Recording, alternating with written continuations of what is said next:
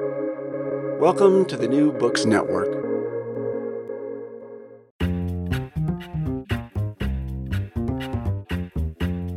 Welcome to the New York Institute for the Humanities podcast, now coming to you from the New York Public Library. I'm Robert Boynton. Eyal Press is the author of Absolute Convictions, Beautiful Souls, and, most recently, Dirty Work, Essential Jobs and the Hidden Toll of Inequality in America, which won the 2022 Hillman Prize. That fall, he had a conversation with Eliza Griswold, author of The 10th Parallel and Amity and Prosperity, which won the 1999 Pulitzer Prize. To get to Dirty Work, I think the first thing I should probably do is explain what that term means in my book, because obviously it's a very well-known colloquial expression that refers to just an unpleasant job or an unpleasant task of some kind. And I think most of us think of that as a sort of physically dirtying job, something like collecting the garbage off the streets. But the term also has a slightly different meaning in the social sciences, and it can be traced back to Everett Hughes, which is the person with whom my book begins. Hughes was a sociologist at the University of Chicago, kind of a forgotten figure in some ways, even though he influenced people like Irving Goffman and David Reisman.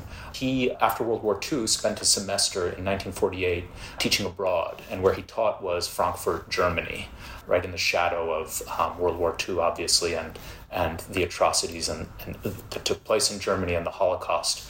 And Hughes was a provocateur, and while he was there, he spent most of his time with professors, writers, fellow intellectuals, sort of cosmopolitan people who were not supporters of the Nazi Party, but who had stayed in Germany as the Nazis came to power.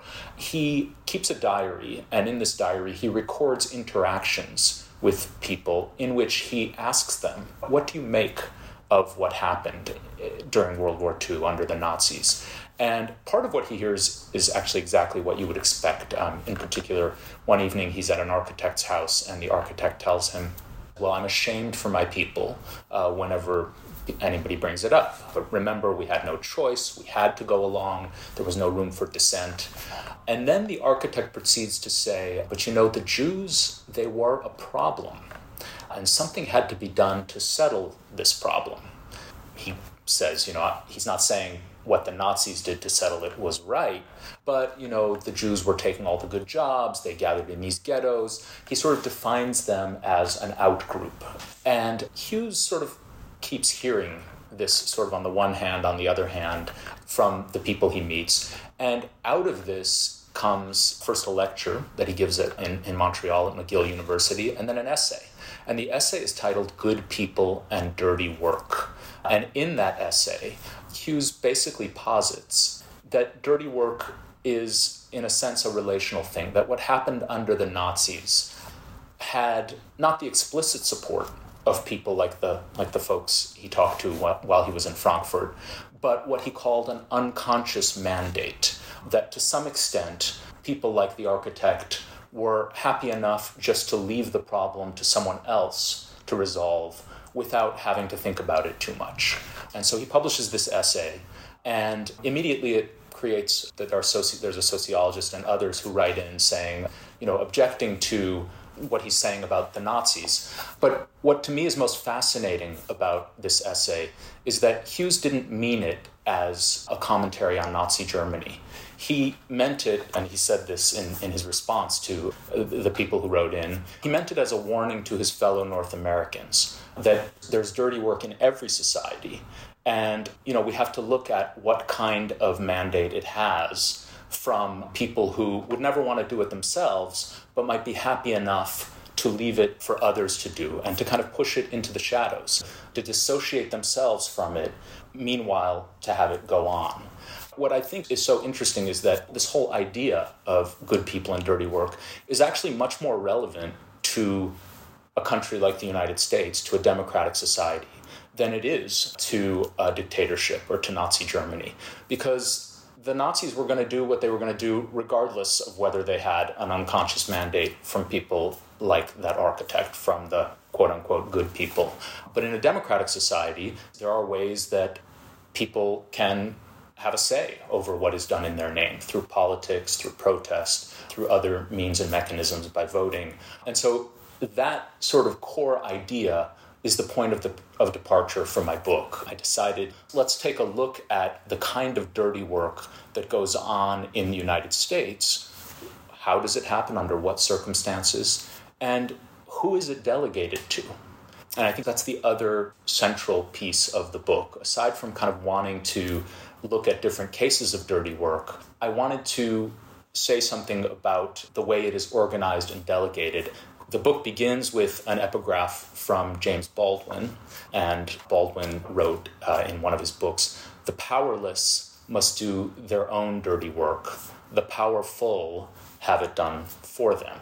He obviously wasn't referring to the kind of dirty work I'm talking about, but in a sense, that very much applies, I think, to the dirty work in the United States. And the examples I'm thinking of and that I go into in depth and that Eliza and I can talk about, the dirty work of running America's prison system, which is the largest prison system in the entire world. The dirty work of carrying out targeted assassinations in our never-ending wars.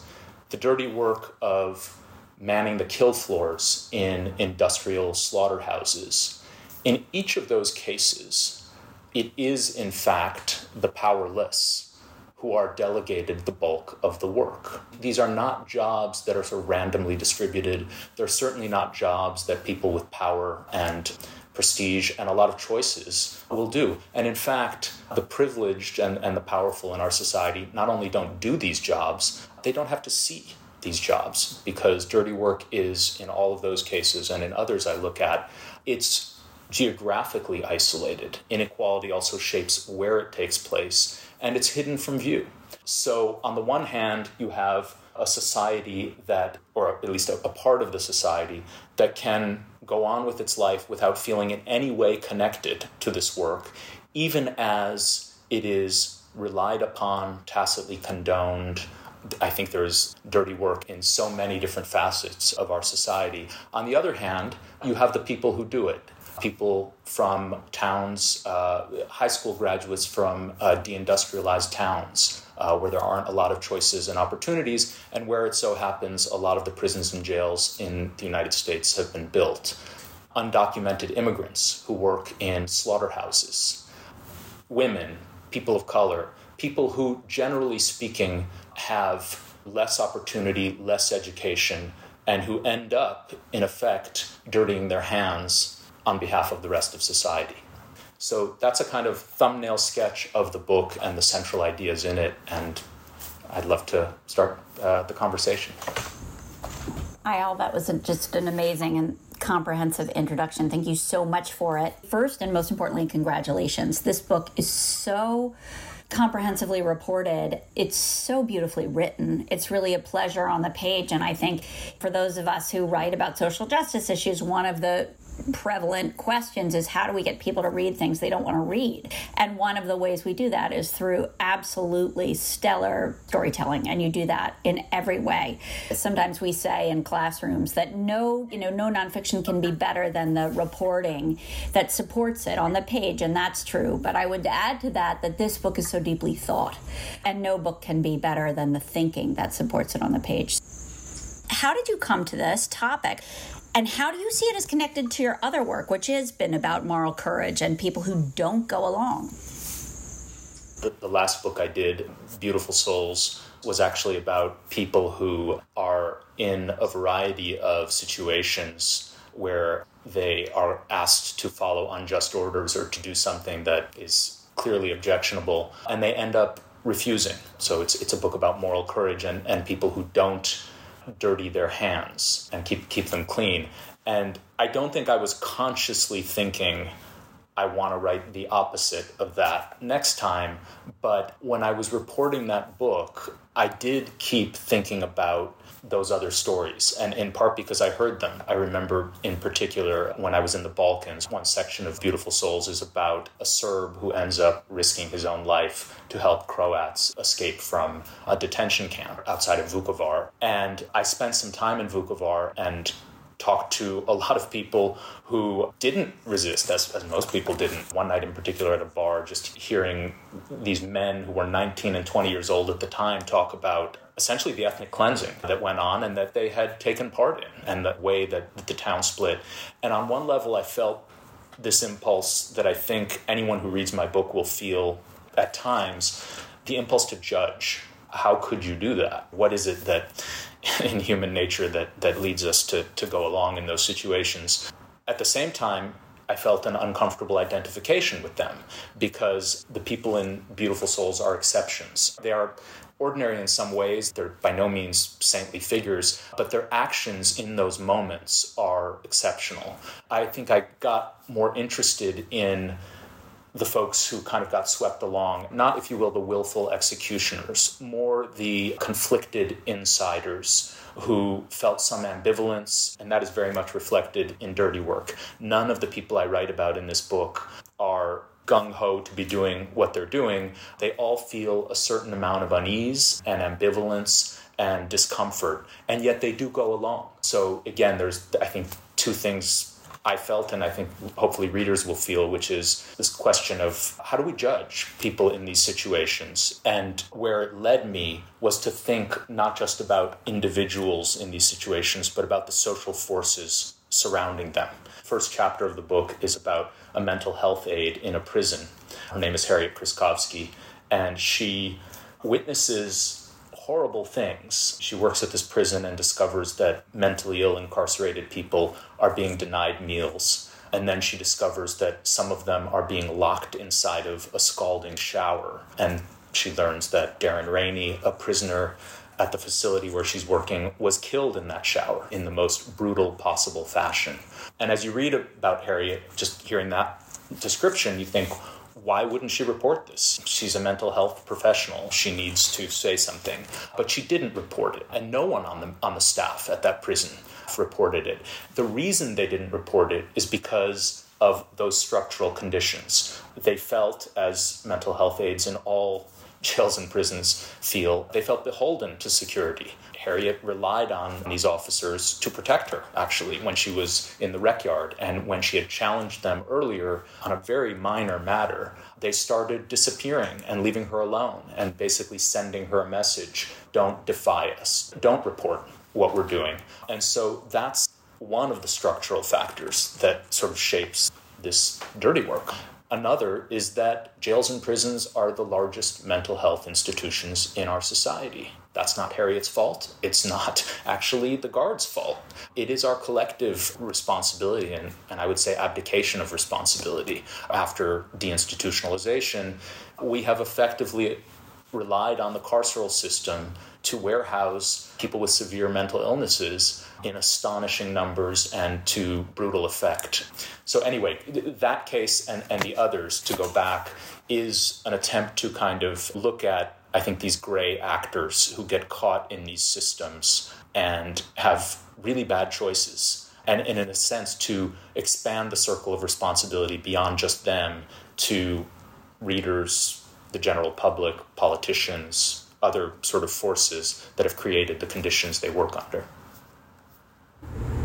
I mean, I kept thinking, reading it, there's so much gray actors, yeah. And also, agency is absent in so many of these cases and with so many of these jobs. I kept thinking, you focus on drone operators, you focus on meat packing, people who work basically in slaughterhouses, and you focus on energy workers. And the last two of those made me think a lot about time in Appalachia and how I remember one pork farmer, the president of the Washington County Pork Association, saying to me, there's so much judgment that comes from who we might call bubble people, right? About like, how could you sign this gas lease? How could you farm pigs? And the truth is, for people living in these communities, the hypocrisy of that. People who live in the bubble, you don't want to know where your meat comes from. You don't want to know where your energy comes from. You want to flick on the lights and not think about the systemic nature of it.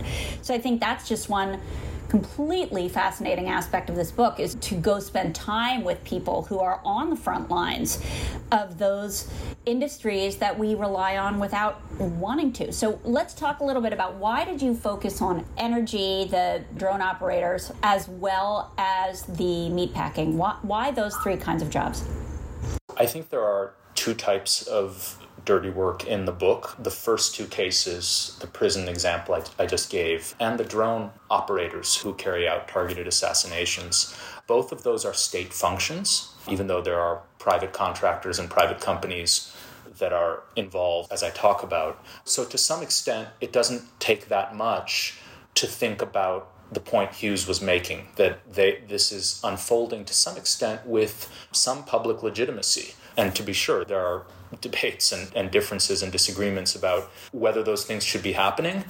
But it's been a good while that we've had drone strikes and very little debate about it. We spent decades building up this prison system. It did not happen overnight. It did not happen without popular support, Democrats and Republicans. So the first half of the book really is about these state functions. The second half of the book, which you alluded to some of the cases, both the slaughterhouses and also the energy industry, and I also look at a little bit at the tech industry, is very different because it's all happening in private companies, but it's connected to consumer demand, to the products that we use, to products produced that are pretty central to the American lifestyle. In the meatpacking section of the book, I'm looking at poultry slaughterhouses. Poultry is America's most popular meat. Consumption and demand has grown exponentially in the last 30 or 40 years. And the conditions under which the workers toil very much reflects that demand. The conditions are physically brutal because the line speeds go faster and faster. As those conditions have become more difficult and more strenuous and more injurious, fewer and fewer native-born Americans work in the industry. It's an industry dominated, as is all of meatpacking, by immigrants, many of them undocumented. And so it definitely relates to what you said about a product supplied that is all over the country and that people can enjoy, but that is produced under socially invisible conditions. And with energy, it's both similar and different. I looked at offshore oil rigs, and there, what I kept hearing, and particularly in the Gulf, both from the roustabout I wrote about in depth and from other people in that industry is, yeah, everybody's quick to judge us who lives in the Northeast and, lives in California, and they want to keep their coast clean. But the demand for this product is not slackening. The sort of fossil fuels that are burned, the natural gas, in the case of fracking. In all of these different ways, I think it becomes really difficult to say that this work is unconnected to broader both social and political decisions and to all of us.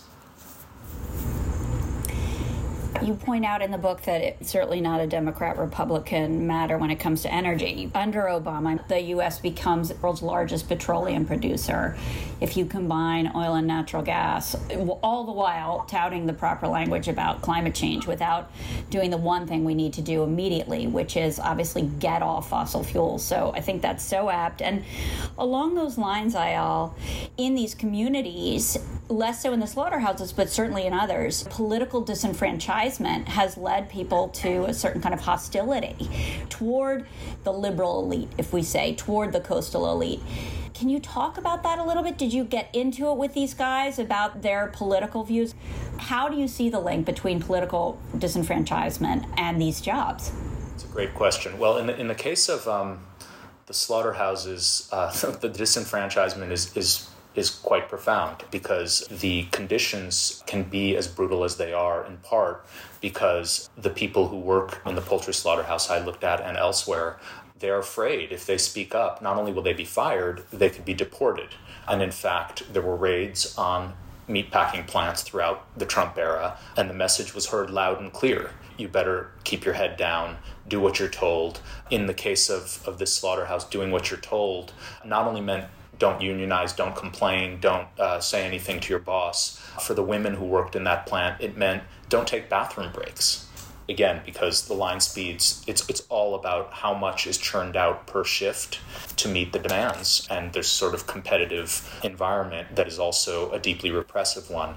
In terms of the oil and energy people, we didn't really talk much about politics. I definitely got that sense you alluded to of this sort of vague resentment of the elites who judge them, and without spelling it out, elite probably means liberal people on the coasts.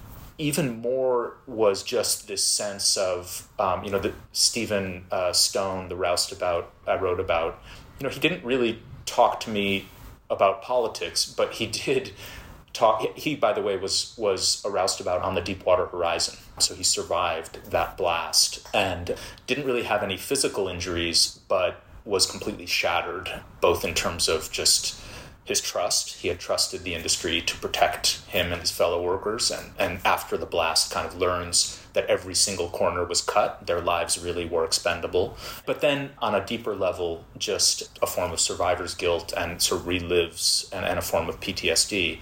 But he didn't really talk about politics, but he did say people like to judge guys like me. He's from a small town in Alabama. He gets this job because it pays a lot better than working at the rug plant where everyone else he knows works. They love to judge us, but meanwhile they're filling up their SUVs.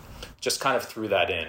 It's there, even when it's not talked about. It's a combination, I think, of resentment and disenfranchisement that can be mobilized and has been mobilized in the ways we've seen. In talking about dirty work, it's not all just about soot and coal. I love the Orwell and the use of the Wigan Pier. It's what kind of unseen injuries and marks are left on people. You just mentioned quickly the PTSD, and I think for me that was one of the biggest eye-openers, certainly among drone pilots and energy workers. I really hadn't thought about that.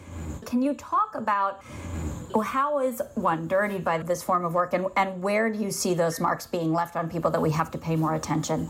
I think I failed to spell this out adequately when I said that the book is about inequality. It's really about moral inequality, not economic inequality, even though economic inequality shapes everything from where dirty work happens to who does it. What I mean by moral inequality are what you just referred to, the kind of moral burdens and emotional hardships that actually doing work that is stigmatized, devalued, and that can cause inner conflict, what that does to people who do it. I refer in the book to Richard Sennett's Hidden Injuries of Class, because I think these really are hidden injuries. There's no chart or graph that you can look at that will tell you who is it that is feeling stigma, whose job shatters their dignity or corrodes their self-esteem or causes them to feel morally injured. That's a term that we can talk more about, but basically means doing something that either witnessing or being involved in acts that go against one's core values. All of those burdens come up in the different forms of dirty work that I look at, and they're invisible. You have to sort of dig really deep to get someone to talk about any of that, and it's because there's often shame and discomfort associated with it.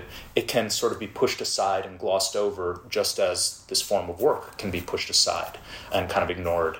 But I think it's as pernicious and debilitating as material disadvantage. I think Biden, in his acceptance speech at the Democratic Convention, said, he talked about his father and said, that his father